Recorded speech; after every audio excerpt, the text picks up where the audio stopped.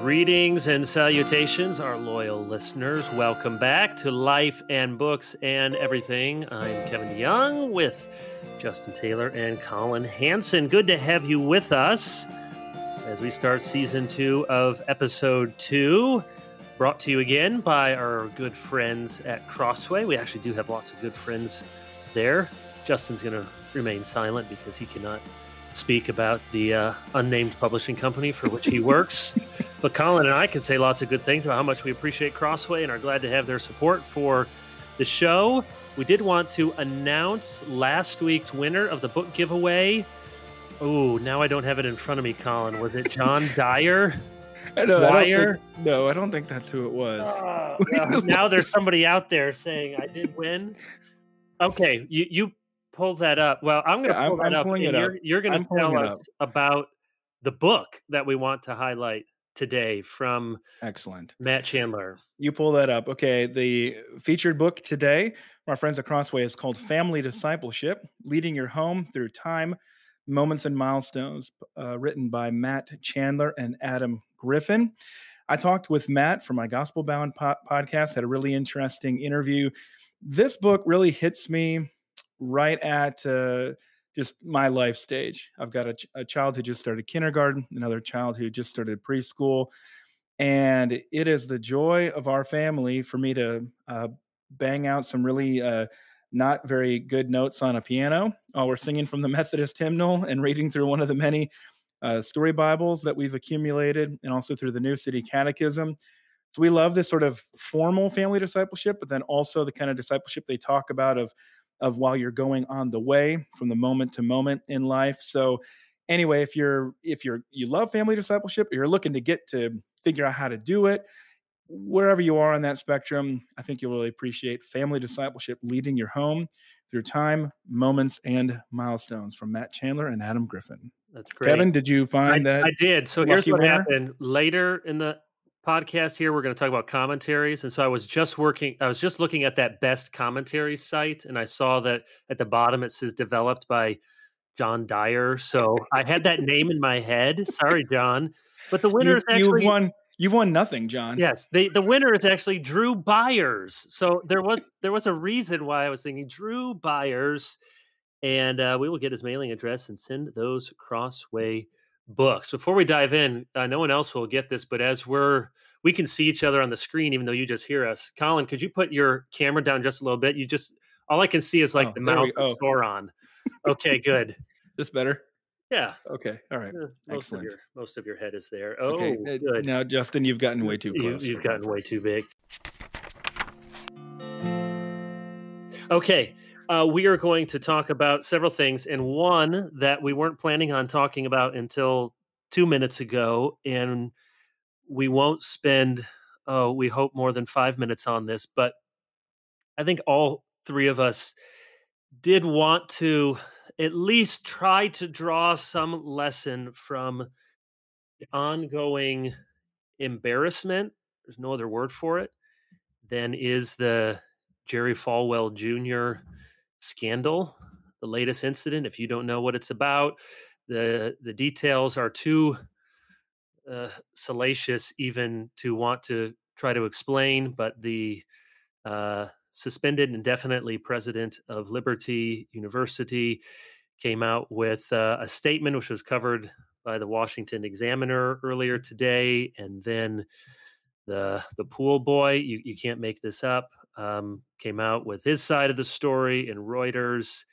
And here's it's an absolute embarrassment to the church, to Christian education, to the name of Christ. There's no other way to put it. But I don't think any of us want to dwell so much on Jerry Falwell Jr. as we do what is symptomatic of larger potential problems and actual problems in the church. And that's just to talk for a moment about the confession. And if you could see me, I'm putting that in air quotes, the apology that he issued, which I told you guys earlier today was, and we also were trying not to sound like self-righteous jerks here, but there is some criticism that is fairly due. Uh, it sounded like a masterclass in a worldly apology. It minimized his own sins, describing them in vagaries and describing them with euphemisms, weaknesses, failure to be vulnerable, while other people's sins were described in detail, and then took a quick turn to the therapeutic.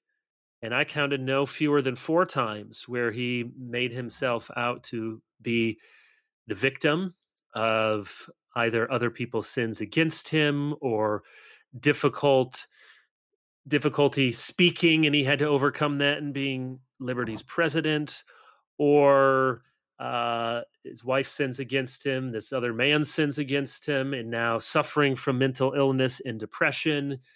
There was nary a word of the incident which led to his suspension or indefinite leave of absence. And it is all too common among not only celebrities or famous people, but regular Christians. We turn quickly toward the therapeutic instead of using strong biblical, honest language to describe our sins and to express earnest repentance. And that to me is the lesson that we can draw, perhaps among many, and is maybe worth dwelling on for just a couple of minutes. What do you say, Justin? I completely agree with you, Kevin. And it is a part of a larger trend that you and I, and the three of us, have talked about more than once, more than having to do with Jerry Falwell. Almost every apology that we see, almost every confession leaves God out of it except for demanding or expecting forgiveness and non judgment. But the sin is always expressed horizontally. I have sinned against these people and never against God, which is in a stark contrast to the way David talks about his sin in Psalm 51. That first and foremost, I mean, David sinned against Bathsheba, he sinned against lots of people. But first and foremost, he says, I sinned against you and you only, Lord. There's a God centeredness to the confession that's just strikingly absent in a lot of these confessions. And then, as you brought up the euphemisms, I mean, one that just always gets under my skin is describing fornication and adultery and covenant breaking as inappropriate, an inappropriate relationship.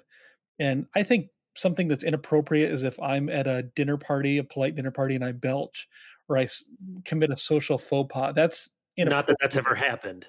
That has never happened, but theoretically, if it did, that would be inappropriate behavior. But even to describe breaking your covenant vows to be sexually engaged with somebody who is not your spouse, uh, to sin against the Lord in that way, to describe that as inappropriate, I don't think that even registers on most Christians' radar screens as they read that kind of language. That's just, but it's worldly language that's always downplaying. It tends to highlight what somebody else has done against me, tends to offer some excuses for I was really under duress. I can think of one example of a pastor who confessed his sin to his congregation, and it was so theologically oriented that it was striking. He talked about sinning against God. He talked about the idolatry in his life. He didn't give any excuses. He didn't blame anybody else. He said, I've disqualified myself from public ministry. I have no intention of ever seeking that again. All of that was striking because it's so rare. The therapeutic, I think, is deeper in our bones than most of us want to admit. And you've said before, Justin, that the language of failure or messed up, that sort of sounds like somebody, grandpa sort of tussling your head and sort of, oh, you little rascal, you, when the Bible's words are striking words of wickedness, sin, iniquity, transgression. Think of C.S. Lewis's essay from the 40s about the Anglican liturgy, where it calls us to describe ourselves as miserable offenders. And already then people were taking offense at that language. But that sort of language serves a purpose of reinforcing a biblical worldview. Colin, I think I cut you off. What were you going to add? Oh, I don't have a lot to add. This has been a topic of conversation for some time because it's one thing if this were characteristic of the world and we were pointing fingers saying, see, we Christians have been called to a different standard. But the examples that we're citing here are from Christians, and not just from Christians, Christians in very high profile positions, high profile pastors, university presidents. The therapeutic, as Justin said, is more ingrained in us than we want to admit, and perhaps is more ingrained in us than biblical patterns. And that has to that has to change. I often think that we become as Christians so worried about what's happening in the world that we don't see what the world is doing to us. And that we need to be more concerned about that. Not exactly sure what else to say, but this is not about, I saw somebody complaining that this is all about overweening coverage about Falwell. Well, yeah, I can complain about how media will fixate on certain figures who are famous for being famous media figures, and that feedback loop that becomes really unhelpful. But main problem here is that Christians are being expected to follow standards that Christians are ourselves called to uphold. So, in some way, it's really weird that the church or the world is asking the church, why aren't you acting like the church? And the church is saying, well, why do you expect us to be any different from the world?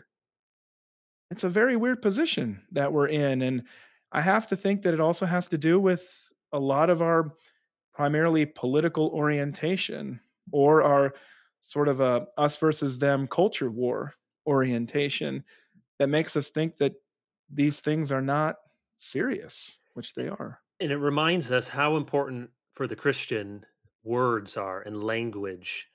That the the war is often fought on the level of words before it's fought anywhere else. Of course, talking about metaphoric, but it's very true that I mean, just think of the language of brokenness, which has some, there are a few examples in the Bible of using that sort of language to describe sin in terms of health and unhealth. And I understand why people use the language of broken. It signifies I don't work the way I ought to. Sin has done something that there's something not right in me and in the world. All of that's true. But by itself and without, I would say, more robustly biblical language, at least the preponderance of biblical language, broken describes us in passive terms. You break your arm, something happened to you. There's not moral complicity when your arm is broken. Or you see this language all the time. It's in the culture, it's in Christians. Someone, if it's a drinking problem, he's been overcome by these demons. Again, I am perfectly willing to talk about nuances of genetic disposition to things and how at a point addictions no longer feel as if you're in control of those things. And we have lots of theological resources to talk in very nuanced ways about sin and the experience of sin. But it should not be to overshadow moral responsibility for those sins. And that's so often what the therapeutic language does, is it renders us passive agents in our lives, and we do away with moral language of vice and virtue, and we only have people who are hurting, who are broken, who are put upon. I remember David Powlison often saying, and lots of the CCF guys, that everyone you meet is simultaneously a sufferer and a sinner. And you do need to remember both. There are some Christians who only see you're a sinner, and they need to be reminded, no, that person walks with a limp, as it were. That person, you don't know where they've been through, what issues they've had to deal with. They're a sufferer. But for most people, it's way on that side, and it's forgetting that we are also free moral agents in the proper sense of that freedom, who are sinners and must repent before a holy God. Anything else from you guys before I move us on? Well, I think just to reiterate what you're saying, brokenness in and of itself is not a terrible metaphor. It is terrible if it's the only metaphor that you use. So to go back to our, the little quip from Packer, a whole untruth masquerading as the whole truth is a complete untruth. or a half truth masquerading as the whole truth is a complete untruth. So it's not a problem to see that as one aspect of our fallen condition, but when it becomes the only thing that we talk about, that becomes deeply problematic. The other thing I think that as a practical lesson is that you can't tell repentance from the amount of tears that somebody sheds. I mean, Jerry Falwell might be crying himself to sleep every single night. Somebody in our church who might sin, might even confess their sin, might feel very broken and weep a lot, but we have to probe deeper for what's their understanding of the nature of sin and how does it get fixed. And once you start listening for the words behind it, I think there's a revealing of the heart, which is why the Bible doesn't say that repentance is, tears are a sufficient condition for repentance. We need to see the fruits of repentance as another aspect of it. That's very good. Here's what we're going to talk about now. We've had a few questions from listeners, and by few, I could mean 30. I could mean 2 or 3. Could mean 2, 2 or 3. Is that what I was thinking? It's just somewhere in between, maybe in the hundreds. Maybe it was our moms, but 2,000. Yes, we've had people have asked. I'm paraphrasing here. Would you guys talk a little bit about your habits of rest, maybe habits of recreation, what it looks like, family time? I know it not want to turn this into just us sharing about our own personal lives, as fun as that would be for us. But I think the gist behind the question might be, you guys talk about all these books, and that's great. And maybe you have jobs that allow you to read a lot of books, but what else do you do? And are you just plowing through books all the time? Are you normal people? What do you do to prioritize rest, recreation, family in your life? Colin, you want to give us some thoughts on that? We'll just go around the horn here. Sure. Well, just list a few things that I wrote down here. I really enjoy walking. One of the things that's wonderful about walking is that it's exercise. You can do it with family and friends. Very easy to converse in that way. You can also do that and pray. So a lot of different advantages. One of the things that my wife and I prioritized and where we moved was a place that we could walk. A lot of places too. So that's one thing. Swimming, I mean, it's Alabama. It's the summer. If you go swimming as a family, if you got little kids, opportunities to get in the water, that's always fun. One of the best things I love about swimming is that I can't use my phone while I'm swimming. While I'm in the water, you're not calling me, you're not texting me. I've got my full attention. And again, another thing that's easy to pray during that time, if I'm by myself, just sort of floating around there in the water, that's really nice. I actually do sleep a fair bit. I know that there are people out there who can get by on 4 hours of sleep or 5 hours of sleep, and that's often a shortcut for somebody who does more than you think that person does. Well, maybe they just don't sleep as much or don't need as much sleep. Well, maybe there are people who don't need enough sleep, but I aim for between 7 and 8 hours every night. And I find that if I don't, this goes all the way back to college. If I don't, I'm going to end up falling asleep in the afternoon anyway. So I'm not going to be very productive then either. I also think that when you have clear times of working and not working, it helps you to be more efficient with your actual work. So that's one thing I know, if I have to get these things done, and not that I'm going to have 4 more hours of work at night that's going to take me to 2 a.m. in the morning. It actually helps me to be more efficient and selective during my day. Also try to work out at least 3 or 4 times a week. I've found that I personally need to get outside of the house. For a long time, a decade, I used to work out in the house. That was fine. But I need a regular time outside of my house to be able to do that. And that makes a really big difference. And finally, reading is restful for me. But the key is to have a lot of different kinds of books. Some of the books that I read, I'm actually listening to when I'm walking or when I'm in the car or when I'm slicing a watermelon or washing dishes or something like that. But generally, I want a lot of different kinds of books. And when I'm exhausted, I've been working hard, I've been around a lot of people. The way that I recharge is by being by myself and reading books, and can usually get through a lot that way. So a lot of different types, different people are going to like different things, but I'm just grateful. Those are some of the things that I do that work pretty well. Are you an introvert, Colin, on that scale? I am a mixture. Yeah. So when I'm extroverted, I'm really extroverted. And then after, like, I'm at a gospel coalition conference or, something like that, I mean, I can really enjoy that for 3 days. And then for the next 3 days, I'm at home and I don't want to talk to a single person and I'm reading a bunch of books. I need to get away. That's how that works for me. What do both of you guys do for your Sundays? 'Cause I've always, uh, that's a Sabbath in a way for me, but as a pastor, You're working. it's also not. What does that Yeah. look like? How about you, Justin? Yeah, we go to church in the morning and you have a small group in the evening. So those are kind of two. We don't have evening church at our church, but our small group usually gathers on Sunday evening. So that kind of creates two, at least, places where we're going and 2 points in the day. Um, I think in my ideal self, we would just be not doing anything, not cleaning the house, not going anywhere on Sundays. But in reality, that doesn't usually happen. So those are kind of the two fixed points of what our Sundays look like. Do you watch football on Sunday, I or don't would think you there's watch a sports? Big Ten. Well, On Sundays, on Sundays. basketball. Yeah, I don't have a privileged Sabbatarian objection to watching NFL football on Sundays.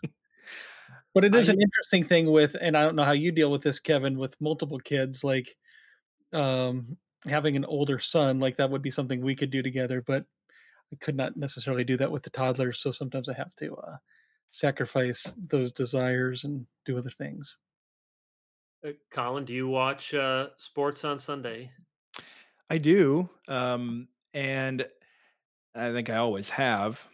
I do have the back of my head though, wondering the old Puritan objections to those things, just wondering how much more worldly I am than I realize.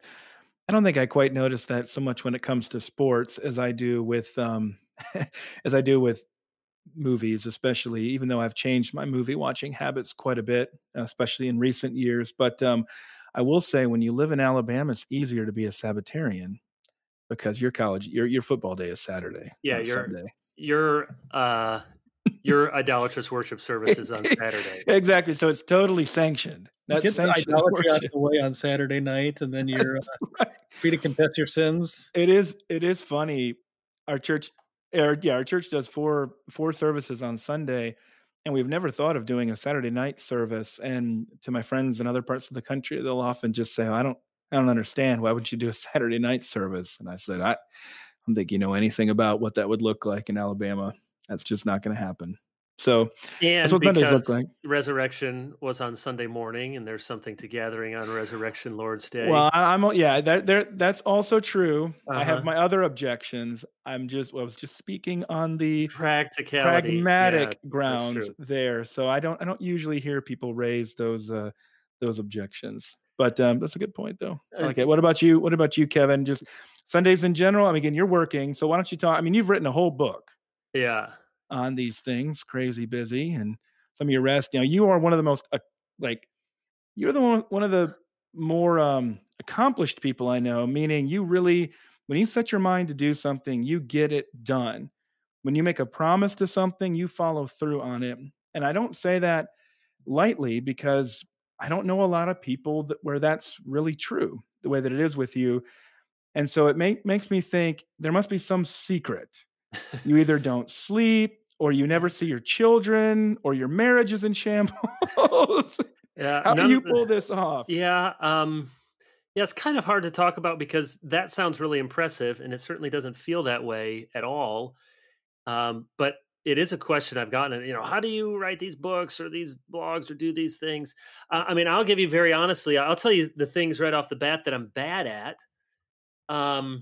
It has always, well, not all. It has been hard since I've been a pastor to have the sort of Sabbath that I instruct my pastoral students to have. And I tell them that I say, I'm going to tell you what you ought to do. And I'm going to be honest that I'm struggling through this because Sunday is a type of, it is worship, even for the pastor, hopefully, but yeah, it's not a day off. So I try to take Saturdays off when my kids are in school. Otherwise, maybe Monday. I've tried lots of different days off, and they're all hard for me. Saturday is works best with my family, but I mean, honestly, it's very rare that I'm not still having to finish work on a sermon and get ready for Sunday. But at least I'm home and I can mow the lawn and I can do stuff with the kids, and it's not an intense day of pressure. So that I'm not good at that. You guys probably can tell I'm not good at putting away Email and email texting. and texting. Now, you guys is one thing. You're my friends. It's kind of like hanging out with my friends. It's all the other checking that comes in. So I've for years wanted to be better at that and read lots of books, and there's lots of good ideas, and I just need to execute that to not check email incessantly. I am a zero inbox guy, so I get it and I gotta get it out of there. Hey, Justin, are you a zero inbox guy? Or maybe I should say, how many zeros at the end of your inbox? The little button says 42,000. How can you do that? Don't you? I could That's make it just- 0 this afternoon if I wanted to. I have done that before. Just a jubilee, an email jubilee is just gone. That's horrible. I I mean- mean, I wish that I could be like, I think I could say it's like Mark Dever, who just, you send him email, he may write you back in 2 seconds and call you on the phone, or you may never hear from him and he feels no shame whatsoever. You sent me an email, It's 2 years Add- later. doesn't obligate. Yeah, sometimes it is actually 2 years later. He was cleaning through his email and will call random people who asked him a question. So I don't do those things well. I do think some things that by God's grace have been good to get in place is I do exercise every day but Sunday. So I run, bike, or swim. And that has been a really good habit for me since 2014 and has served me well. I don't feel guilty when I'm not working. I don't think I can't have a propensity to overwork, but it's not because I feel guilty like I should be doing something. I love to rest. I love to not be on the grind on the clock. Sleep, I'm like you, Colin. People often ask me, you must get 4 hours of sleep. No, maybe there are a few people who can do that, but I think for 99% of people, I say you can borrow sleep, but you can't steal it. Do you guys know anybody? You don't have to name names. Do you guys know anybody who gets like 4 hours of sleep a night and is really healthy? I hear of people second and third hand. But I'm not sure I know anybody firsthand that up close that I can verify. Yes, that's actually healthy. What about you, Justin? I don't think so. Maybe one, but most of the guys that I've heard that about tend to crash later and not be healthy. So I can think of That's more examples. that's what I was going to say. I want people to hear this podcast and understand that if you're listening or you're watching and you're just wondering, I don't know how this person pulls things off. Often they aren't pulling it off. I was joking about that earlier with Kevin, and I appreciate this behind the scenes look. But if you hear somebody say, "Yeah, I only need 4 hours of sleep a night," maybe that's true. I'm sure it is true for somebody. But my experience is like Justin's. That person, then you end up hearing about them in the hospital. Yeah, that's why I said you can borrow sleep, meaning, okay, you have a deadline and you get 4 hours of sleep. Even you have a stretch, several days, maybe a week where you're really dragging and you need caffeine to get you through, but you can't steal it. Eventually, that borrowing of sleep, you will have to pay it. And your body will shut down. You will get depressed. You will not be in a good place spiritually. And you will be forced, because of God's kindness to remind us of our finitude, to make up for that. So I almost always get more than 7 hours of sleep. 7.5, I can feel good. 7, I can be okay. Under that, I start getting bad shape. But, if I'm working at home, which is maybe 2 or 3 days a week, I'm a great power napper. 15, 20 minutes. I can wake up just like that and be Very Churchillian of you. well. It really helps me get through the rest of Yeah. the day. And I'd like to think if you were talking to my kids, they would tell you that I do lots of fun things with them. I play around with them. You guys know I'm often running to pick up kids from one sporting event or play practice or bring them to something else. So I certainly feel like I'm very engaged as a husband or father. Not to say that my wife hasn't had to appropriately scold me at times. Kevin, are you here? No, are you here? What's going on in the world? Is it more interesting than what's going on right now? This is when you have your phone around the Yes, this is when family. I have my phone, but we have patterns of, we have a late dinner. We watch Jeopardy every night that I'm home to turn it on.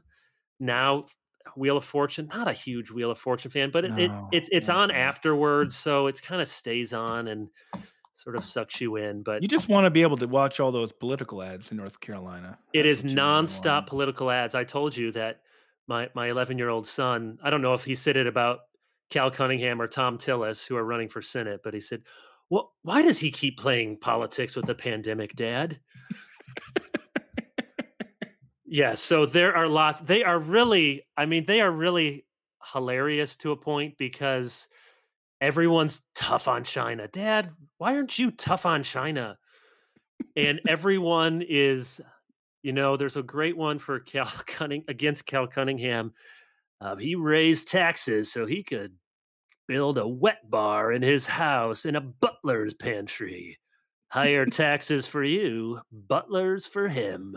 But then there's the same one against Tom Tillis. He allowed drug manufacturers so you can't get your medicine and you die.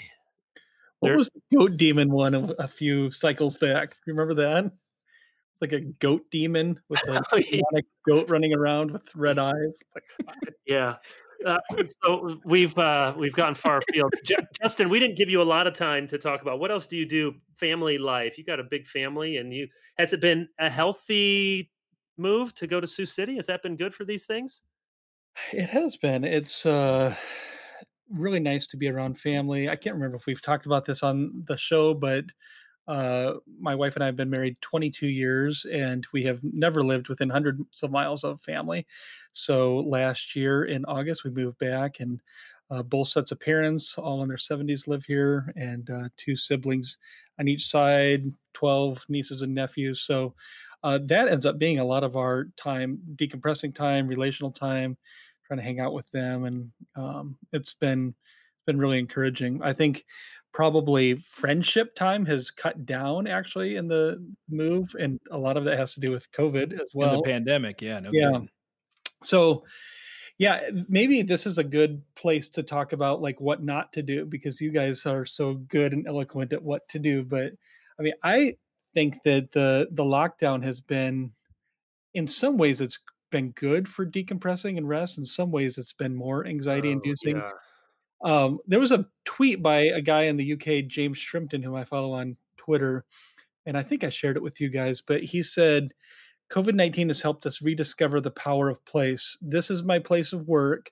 This Yeah. is my place of Yeah. worship. This is my place of rest. When all those places blur together, it comes hard to prepare your mind and heart properly for any of them. That's I been thought that bad was for me. really insightful. Yeah, that's been bad Um, for me. so something that's been restful historically is, you know, I have my family life and I'm in my house, and then I get out of my house and I drive to work, and I have my work time, and then I leave work and I go back to my family, and then I leave there and drive to the church building for an elder meeting for worship service. And when all of those three are sort of combined and you're doing church on TV and you're working from home and you're doing family life, it feels like all three of them are less than optimal. And I don't know that I would have thought that theoretically or in the abstract, but kind of living through it, it is, I think, challenging. So I feel that even though there's more kind of downtime, there's not commute time, working from home. We don't have to worship at home now. Our church is open and smaller and can do the social distancing. That's really good. And I would just say, and then you guys can chime in any last thoughts before we move on, that, we need to know ourselves, our gifts, our interests. We need to know our wives also. Maybe I'm thinking in particular, any men listening in ministry or pastoral ministry, that we need to know our wives. And some of them are wonderfully phlegmatic, easygoing. Others, maybe they run a really tight ship in the home, but also maybe wound tighter themselves. Those aren't pejorative expressions. It just, we need to know and not assume that we can be the sort of person or husband or father that we see someone else being, or whether that's a good example or bad example. Over time, my wife and I, somewhat seriously, have had different people that are off limits. Like you cannot compare me to this person who is so obviously a much better father than I am. Like he's just off the charts, or he's buying all the groceries, cooking all the meals. Yes, I'm talking about you, Jason Halopoulos. Okay, you can't compare me to that. That's abnormal. And then I'll say, but this person who doesn't allow his family to be in the house when he's watching football because it's his time. Okay, I'm not that. So we'll just set some of those off limits. But I think one of the things that people can give me too much credit. Yes, I hope that I work hard and maybe have the ability to work quickly in some ways. But you have to remember many of the things that I'm doing have a public face to them. So the productivity, I'm writing, I'm speaking, podcast. So much of what I'm doing has a public face to it. So you're seeing the productivity where someone whose ministry is, walking with someone in a intense counseling situation for 2 hours every week for 2 years, you're not going to see that. And it's every bit as important or more important than the things that I'm doing. So we just need to understand that our ministry, whether that's public or private, vocational or not, doesn't need to look like everyone else's. Any last word from you guys? No, I want to hear about your commentary practice. Okay, here we go. Commentaries. We've had also requests from 2,000 of our listeners. Would you talk about commentaries? Let me give this as a preface, and I'll turn it to you guys to talk about some. We can go a number of different directions. You can talk about individual authors that, hey, if they write a commentary, you should get it. We can talk through some of the series. I know that not everyone, probably most of the people listening to this aren't pastors, but a lot are or do Bible studies of one kind or another.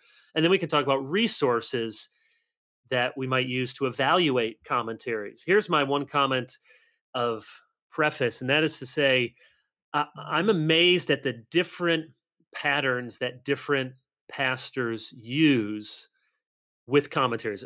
Every pastor is going to use a commentary. Some of them lean on them very heavily, others lightly.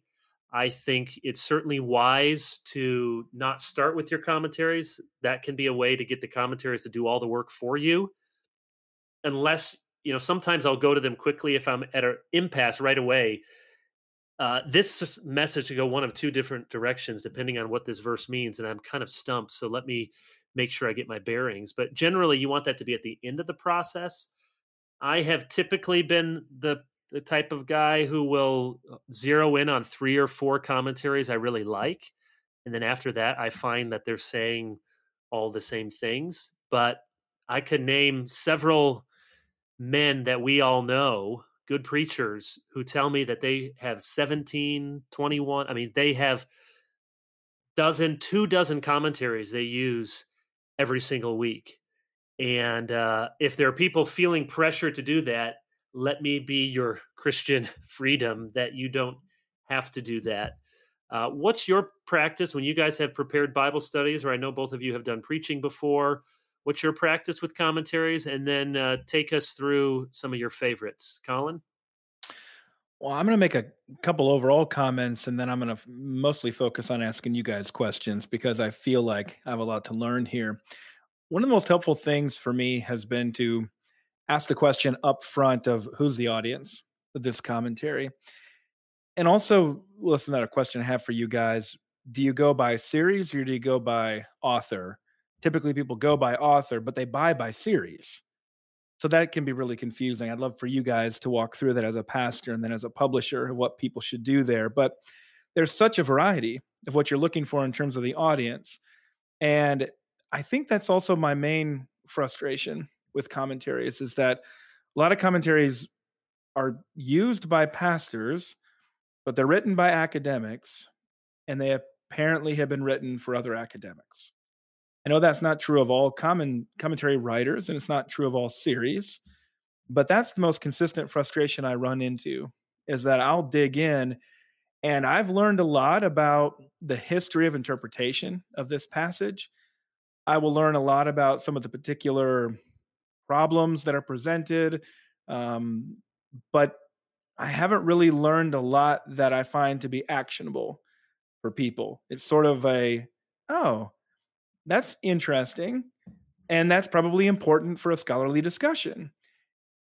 But I'm really not sure how I'm supposed to translate that. And now I'm not just looking for homiletical commentaries here. I understand that's what I'm saying. There's differences there. But it's just weird that the market is with pastors and teachers. And yet so often the academics are writing to each other.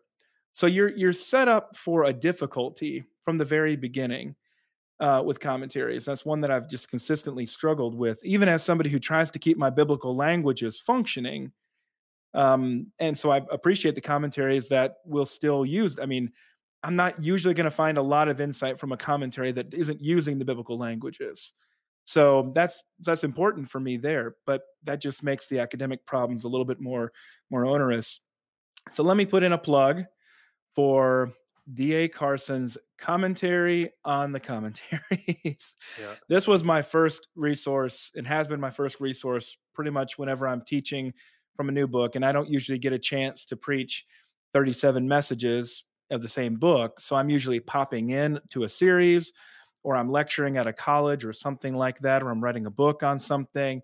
So Carson's commentary on commentaries, which gives me a range of the theological perspectives, the quality of the writing, what the audience of, okay, this is for academics, this is for pastors, this is a really good series, this is a good series, but this is a bad article or a bad version edition in there.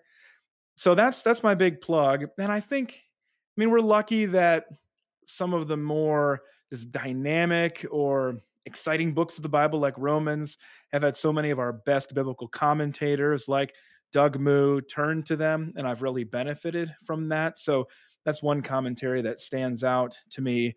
But on the book of Romans, it'd be hard to go wrong. You've got some real depth there.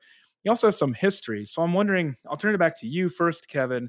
And then Justin, I would love to get your broader perspective on putting together these series and what that would look like also, or what that's looked like in the ESV Study Bible, which I need to say, when I'm teaching short messages and I need something quick, ESV Study Bible is the place that I go for that stuff. Or especially if I'm just leading a home group and I have to turn something around quickly, it's amazing how much really great material I can just get out of the ESV Study Bible that Justin was the editor for. And I don't have to dig through all those commentaries. But Kevin, my main question would be old versus new. So the new commentaries have the advantage of they've got cutting edge trends, and they also will be able to survey a lot of the old ones. So you'll get more bang for your buck. But then the newer commentaries also might have been distracted by reacting to a couple centuries of material that's really unhelpful. Whereas, say, a Reformation era commentary is dealing more with the text itself, which is actually what you want to be preaching. Right. So what's your thought on new versus old? Yeah, well, that hits on my number one frustration with commentaries, and you already alluded to it. Some of the commentaries I have, I feel like fully a third of the book could be excised if we simply established the person whose name is on the book wrote the book. Okay, Paul wrote that. Yeah, yes. And right. The book as we have it is more or less the book that the author wrote. So form and source criticism. Yes, and all the other related types of criticism. You spend so much on, did the person really write it? Did it come to us in this form? All the different layers of the tradition. And as a pastor, on very rare occasions, should you go into that material, and most pastors, hopefully every pastor in an evangelical church, is going to take those things for granted, not because we haven't done our homework, but that's going to be a starting point. So that even Hebrews, it doesn't really do you anything.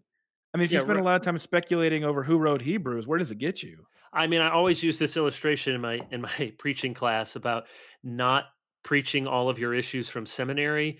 That, I was at University Reformed Church, very well-educated church across the street from university. My first series that I did there was on Ephesians, and I just felt like, man, these are academic people. I got to do something about the Pauline authorship of Ephesians. And you know what everyone's thinking there in the pews? Well, it says Paul to the church in Ephesians. All right, I'm tracking with you, Pastor. I'm buying that. So it's not that you might not say a word, but for most congregations, you are not going to have to get into that. And that's frustrating with commentaries. And to your point, the older commentaries, when you get closer to the Reformation, Calvin's not going to spend time on that, mercifully, for most of us. There's an important place for those criticism, and we need some academics who are dealing with that. But most people leading Bible studies and pastors, a little bit of that goes a really long way. So I don't think I haven't bought a single complete commentary series. I haven't chosen to build my library that way, but I go through each time I'm teaching or preaching on a book. I will look at Carson's book. Trimper Longman has a companion volume for the Old Testament. Best Commentaries is an amazing website which compiles those reviews. It looks at Ligonier's reviews, DG's Desiring God's reviews. It has a mathematical formula. Anyways, I mean, it is amazing. It will give you, that website, dozens and dozens of commentaries. It gives you a number rating. Of course, you take that with a grain of salt. It gives you where you can buy them. Is it pastors, devotional, scholarly? It's a wealth of resources. Would you guess? I bet you could guess, of thousands of commentaries on their site, which currently has the highest ranking, 100 out of 100. Give me which volume? Which author and volume? Yeah. Author and book. Doug Moo on Romans. That's very high. No, that was going to be my guess as well. Carson on John. Okay. That was another good guess. Yeah. Carson on John, which is an amazing commentary because, and I just got done preaching through John, and definitely the most helpful commentary. I mean, Calvin is always up there too, but because Carson is pretty concise. I mean, for John, I mean, I have it right here. I don't know if it's 500 pages or so, but I mean, it could be 4 times as long. He gets to the point. He's a good writer. He brings out theological issues without being distracted by them. Oftentimes, the academic sort of commentaries that then tack on, here's 4 homiletical points. I think, with all due respect, you're not preaching sermons. They just don't work. So I appreciate Carson doesn't try to do that in a formulaic way, but there's always things there. So I have lots of series that I find helpful. That Pillar Commentary series is invariably helpful. P.T. The white O'Brien, and blue. The white and blue ones. Yeah, P.T. O'Brien is another one. Get his stuff. He's got the Colossians, Ephesians in that series. That's right. Doesn't he? The NICNT, New International Commentary Series, the New Testament, the Old Testament. So the New Testament is kind of reddish, pinkish hue, and the Old Testament is greenish blue. The format of that is so good. They're somewhat, you have to use some discernment depending on who wrote what volume. But I love the layout as compared to the Word Biblical Commentary series, which I tweeted last week because they look like the socks that I was wearing. But the Old Testament, again, is kind of turquoise, and the New Testament is green. There are some excellent, excellent volumes in there. And then there's some that are less evangelical. My biggest complaint is the format is so difficult. They're cramming way too many words on a page. It goes through. The format itself is good for your sanctification. Oh no! The format really does make a difference. The NIGTC, the Greek one, that is also published by Erdman's, and that's the one that Beale has the Revelation commentary series in, sort of a taupe-ish cover to it with some purple accents. I didn't know we were going to get fashion insight. Well, we have to, and then as well. I'm going to mention just a couple more, then we'll go to Justin. For preachers, the one that Crossway does on Preaching the Word that R. Kent Hughes is the series editor. Really good. Now since they're sermons, they're big, thick books, and so sometimes it's hard to get through everything. But I used Phil Rikens on Exodus, which invariably was very helpful. Had some good illustrations. Phil and Rick Phillips have done one for a number of years. Reformed Expositors Commentary Series. That's also good. The for people who are saying, okay, I haven't been to seminary, I don't know the Greek and Hebrew. What's a good but still substantive lay level commentary series? Either the Tyndale New Testament commentary series. There's also one for the Old Testament, or the Bible Speaks Today that Stott used to edit. Those are very good. They're by competent scholars, but they're easy to use. They get to the point. There are lots of other series that I could mention. It's hard. We're going to give Caleb a lot of work and good luck, Caleb, linking to some of these series. But Justin, we turn it over to you. Clean up what we've missed, and we'd love, in particular, what's how do you view this from the publisher side of things? Do we need more commentaries? Yeah, I think that we do, and we need the right kind of commentaries. I think you guys have been lamenting the more academic ones that try to cover every base, and I think there's a historical reason for that. That evangelicals needed to show that they could compete at that level of ideas, that the Orthodox position actually was tenable, and so I think there's a place for that. It just has a limited place for a working pastor trying to feed his sheep each week. I think that if we can find the best commentators in the world who also know how to preach, which is different from saying writing a preaching or application commentary. But I think about people like Don Carson. Don has preached extensively through the Gospel of John. Tom Schreiner would be another one. He would be, yeah. I think, the top of my list right now in terms of commentators, because I never have to, never gets distracting, never goes off on strange rabbit trails, is always clear, has a worshipful sense about him, masterful at being concise and being theologically oriented at the same time. But Tom has preached at his local church through the book of Revelation and then wrote the commentary for Crossway on Revelation. And I think that shows when somebody's preached through it and then comments on it at the same time. A couple other my favorite commentators would be Frank Thielman, and we've mentioned Doug Moo. And I think John Stott is always worth consulting. Yeah, that's right. Nobody can say it quite as concisely.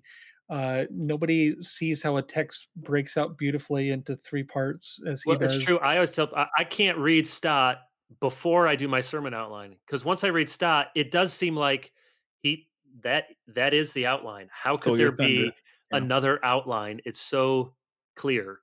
And Kidner, I think, would be an Old Testament counterpart. I mean, and again, in terms of the conciseness, I think the longer you're at this, the more you value somebody who's able to say things in a compact way and say a lot, versus, anybody can take 25 pages to expound a text, but can you do it in one paragraph like a Packer, a Stott, or a Kidner? Let me just put in a little plug, and I know that I'm biased because I work for Crossway, but we are publishing a 12-volume set, the expository ESV commentary. And I just read through Eric Ortland's commentary on Esther. How many Ortlands are there? Believe it or not, yeah. Crossway publishes 5 different Ortlands. Yeah. Ray, Janie, Dane, Eric, and Gavin. Are there others? There's only one other. There's only the daughter, sister. Yep. Their sister has not published. When is she going to do something? Come on. Yeah, Remarkable Family, but I really, really like that book. I mean, it's concise. It doesn't get into kind of all sorts of historical, textual, critical stuff. But I think if you're preaching through the book, it would give you what you need to know. And then it has comments on preaching. So it doesn't try to do, hey, here are 5 things to mention in your sermon, but some orientation for preachers in terms of redemptive history, application. So I thought it's really nicely done. The latest New Testament one, Bob Yarbrough does Romans, Andy Naselli does 1 Corinthians, Dane Ortland does 2 Corinthians, Frank Thielman does Galatians. So some great commentators. I think that's a really nice niche one where you could actually own the whole set, because the whole Bible's done in 12 volumes. Or with some of these, you might try to own the whole set. A lot of the commentary series aren't yet complete. Yeah. And try to get the whole pillar, hasn't been done. New International, I don't think has been done. So Don Yeah. Carson, we know you're listening. Keep working on those commentaries. Yeah, We Don. need you. We Uh, need you, Don. Justin, I'm glad you mentioned that. I feel like that Crossway commentary series, and again, it's all black, real handsomely done, right? We think in our colors. Fashion. Yeah, Fashion fashion. comment. I think it's flown under the radar. I have to admit that I think I have the volumes that have been done, maybe not that most recent one, and they're on my shelf, and it looks very nice. And I was preaching through Daniel in the spring, winter, and I thought, oh, there's Daniel. And I pulled up, and I forget who did it. It was very good. It was very well done. And I thought, I admit, I haven't paid much attention to this because it is different. You know, you get one volume and it's got several different books in there. But listeners out there, Justin's right. It is a very good series to get with good, reliable evangelical commentary, and it looks really nice on your shelf. Which leads me to a related question, maybe our last one on commentaries. Do you guys have? We mentioned the ESV Study Bible. Do you have one volume commentaries? Again, it's hard to get the kind of depth that you might need in preaching through a book, but there are times that you just want to be able to pull off one. You just want to get one volume to say, give me a quick answer to this question that I have, or just make sure I'm not misreading this text from Ezekiel. One volume commentaries that you find helpful? I don't use many anymore, and we've actually thought about doing them, but the study Bible has kind of supplanted, I think, the one volume commentaries. But back in the day, and I don't have it in front of me, so I don't know if it was the late 80s, early 90s, IVP did a nice reference set, really, like a IVP Theology of Dictionary. Those are great. Those are Yeah. really great. New But there's a Bible. one volume one, and then there's a Bible commentary one that is just nice to just get in there, glance. And I think another resource to know about is Net Bible, which is its own translation, but they have extensive, and it's free online. You can get a print version as well, but extensive commentary about the Greek, the Hebrew, about textual variations. I'm working on a sermon as we speak for this Sunday, and going in there and on a particularly tricky verse in the Greek, it's helpful just to see, here are the 5 or 6 options and at least what not to say. That's where I find commentary is sometimes helpful, is not looking for what should I say about this passage, but what are some things where I'm not emphasizing a word in the English that's not really there in the Greek, or somebody who knows Greek a lot better than I do can help me see various pitfalls and where I shouldn't be going, and instead of where I should necessarily. I still think Matthew Henry is a great one volume commentary. It's in the public domain. You can get it online, but to have the book on your shelf, I mean, there's often a nice sentence or two or turn of a phrase. There are things that you can use in a sermon. And again, just to make sure you're kind of on track, if people don't know the history of that, it used to be in Puritan services, in addition to the preaching of the word, which might run an hour, they would consecutively read through the Bible, and they might read through a chapter or two at a time, and there would be a just very brief sort of orienting kind of comment to that passage, not the sermon. We would think it to be a sermon before the sermon today, but of course you have to remember they didn't have small group Bible studies. They didn't have the abundance of resources that we have. So it's not that we need to recreate what they did, but those were Matthew Henry's prefatory comments as they would read through large chunks of scripture. So it was meant to be digested by the congregation, but it wasn't meant to be a sermon on the text. And I still find those to be helpful. Colin, any other ones we've missed? Kind of surprised nobody's brought up the commentary on the New Testament use of the Old Testament. I was going to, right there. If no one mentioned it, saving something for others. That is from Carson and Beale. Are they the only two editors? Yeah. Okay. Yep. So that consistently beneficial. I can say, studying with Dr. Carson, of the many things I benefited from there, it was certainly his emphasis on deliberate use of the New Testament writers of the Old Testament, that there is a method to what can appear to be madness. And that commentary is absolutely golden for helping you to see how as Don would say, how the whole Bible holds together. Yeah. So that's one that just big shout out there. All right, we got 10 minutes left. We got a hard stop because my kids get done with their various after school activities. And as we already established, a dynamic, wonderful father. So we do want to talk about, it's such an important topic. It's so big, but we'll limit ourselves to 10 minutes. Our friend and Crossway acquisitions editor, Samuel James, wrote a good, provocative, and important piece over the weekend. If you're not, acquainted with Samuel, you really should. He's a good writer. He's very thoughtful. He's younger than all of us, for shame. But the piece was called "Which Enemy, Which Doorstep." Colin, give us your quick summary of the piece and why you think it's important. You texted it to us and said, yes, exclamation point or something like this. Well, I'm working on multiple different. I've been talking with our friend Trevin Wax about his concept of multi-directional leadership, that leaders have to recognize threats coming in from multiple directions. As I've been talking with Trevin about this, I've realized that my 2015 book, Blind Spots, Becoming a Courageous, Compassionate, Commissioned Church, is really similar to that, recognizing multiple directions where churches and Christians can go wrong and recognizing how those threats need to be addressed. That's what Samuel's article, I think, does, is help people to understand. And I'll just give you an example of what this looks like. Okay. Let's say that you're really worried about the trends in the academy, in the media, in major cities, and in corporations, especially in the West, including the United States. Let's say you're really worried about their obsessions with social justice and things along those lines, diversity, inclusion, on and on and on. I want to say, yes, I'm worried about that as well. And I can see how college students and people working in these Fortune 500 companies and any of us being subjected to this while watching sports and on and on and on, or politics, this is a major, major, major factor. What I can't quite understand is why somebody can't recognize that that is a threat, while at the same time, it is also true that racism continues to be a major problem in this country. Or, like we talked about at the beginning of this podcast, that sin inside of the church, the moral character of our leaders, is proving to be deficient. This is what Samuel gets at in the article, is to recognize that there are metacultures, things that all of us are dealing with and all of us have to confront.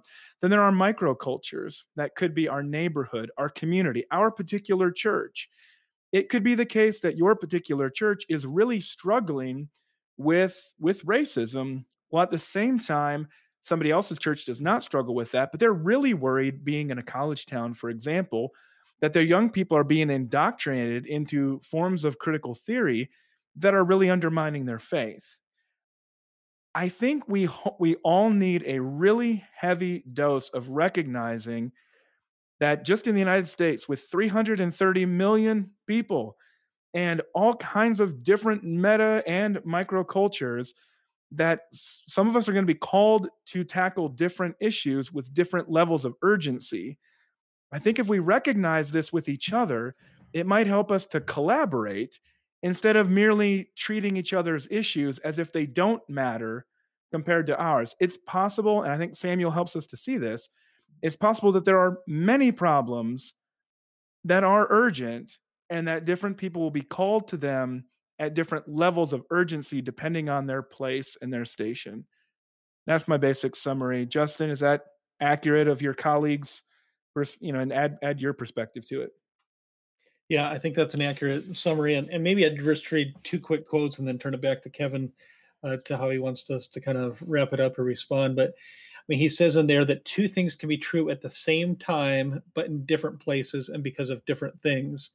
That's such an obvious statement. It seems like it should hardly need to be written, but it's really an important point. He points out that we tend to confuse what is most depicted with what is most real. And then a third thing that struck my eye, a media age appends many things, but one of its first is place. If TV and radio dislodged political awareness from its local roots and biased it toward the nation, the internet burned the root entirely. In the world shaped by the internet, all eyes are trained on what is national and global.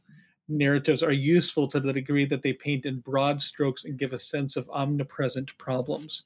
So I think both of those are important sides of that. We have geographical divides. We talk about national versus local, but sometimes we just want to say only this part of it's true and this part isn't, when both things can be true at the same time, just in different places and in different ways. I should say, Kevin, that going back to last week's conversation, I think that gives people a sense for how we approach the issue with Grace Community Church and John MacArthur's, that there are multiple things can be true.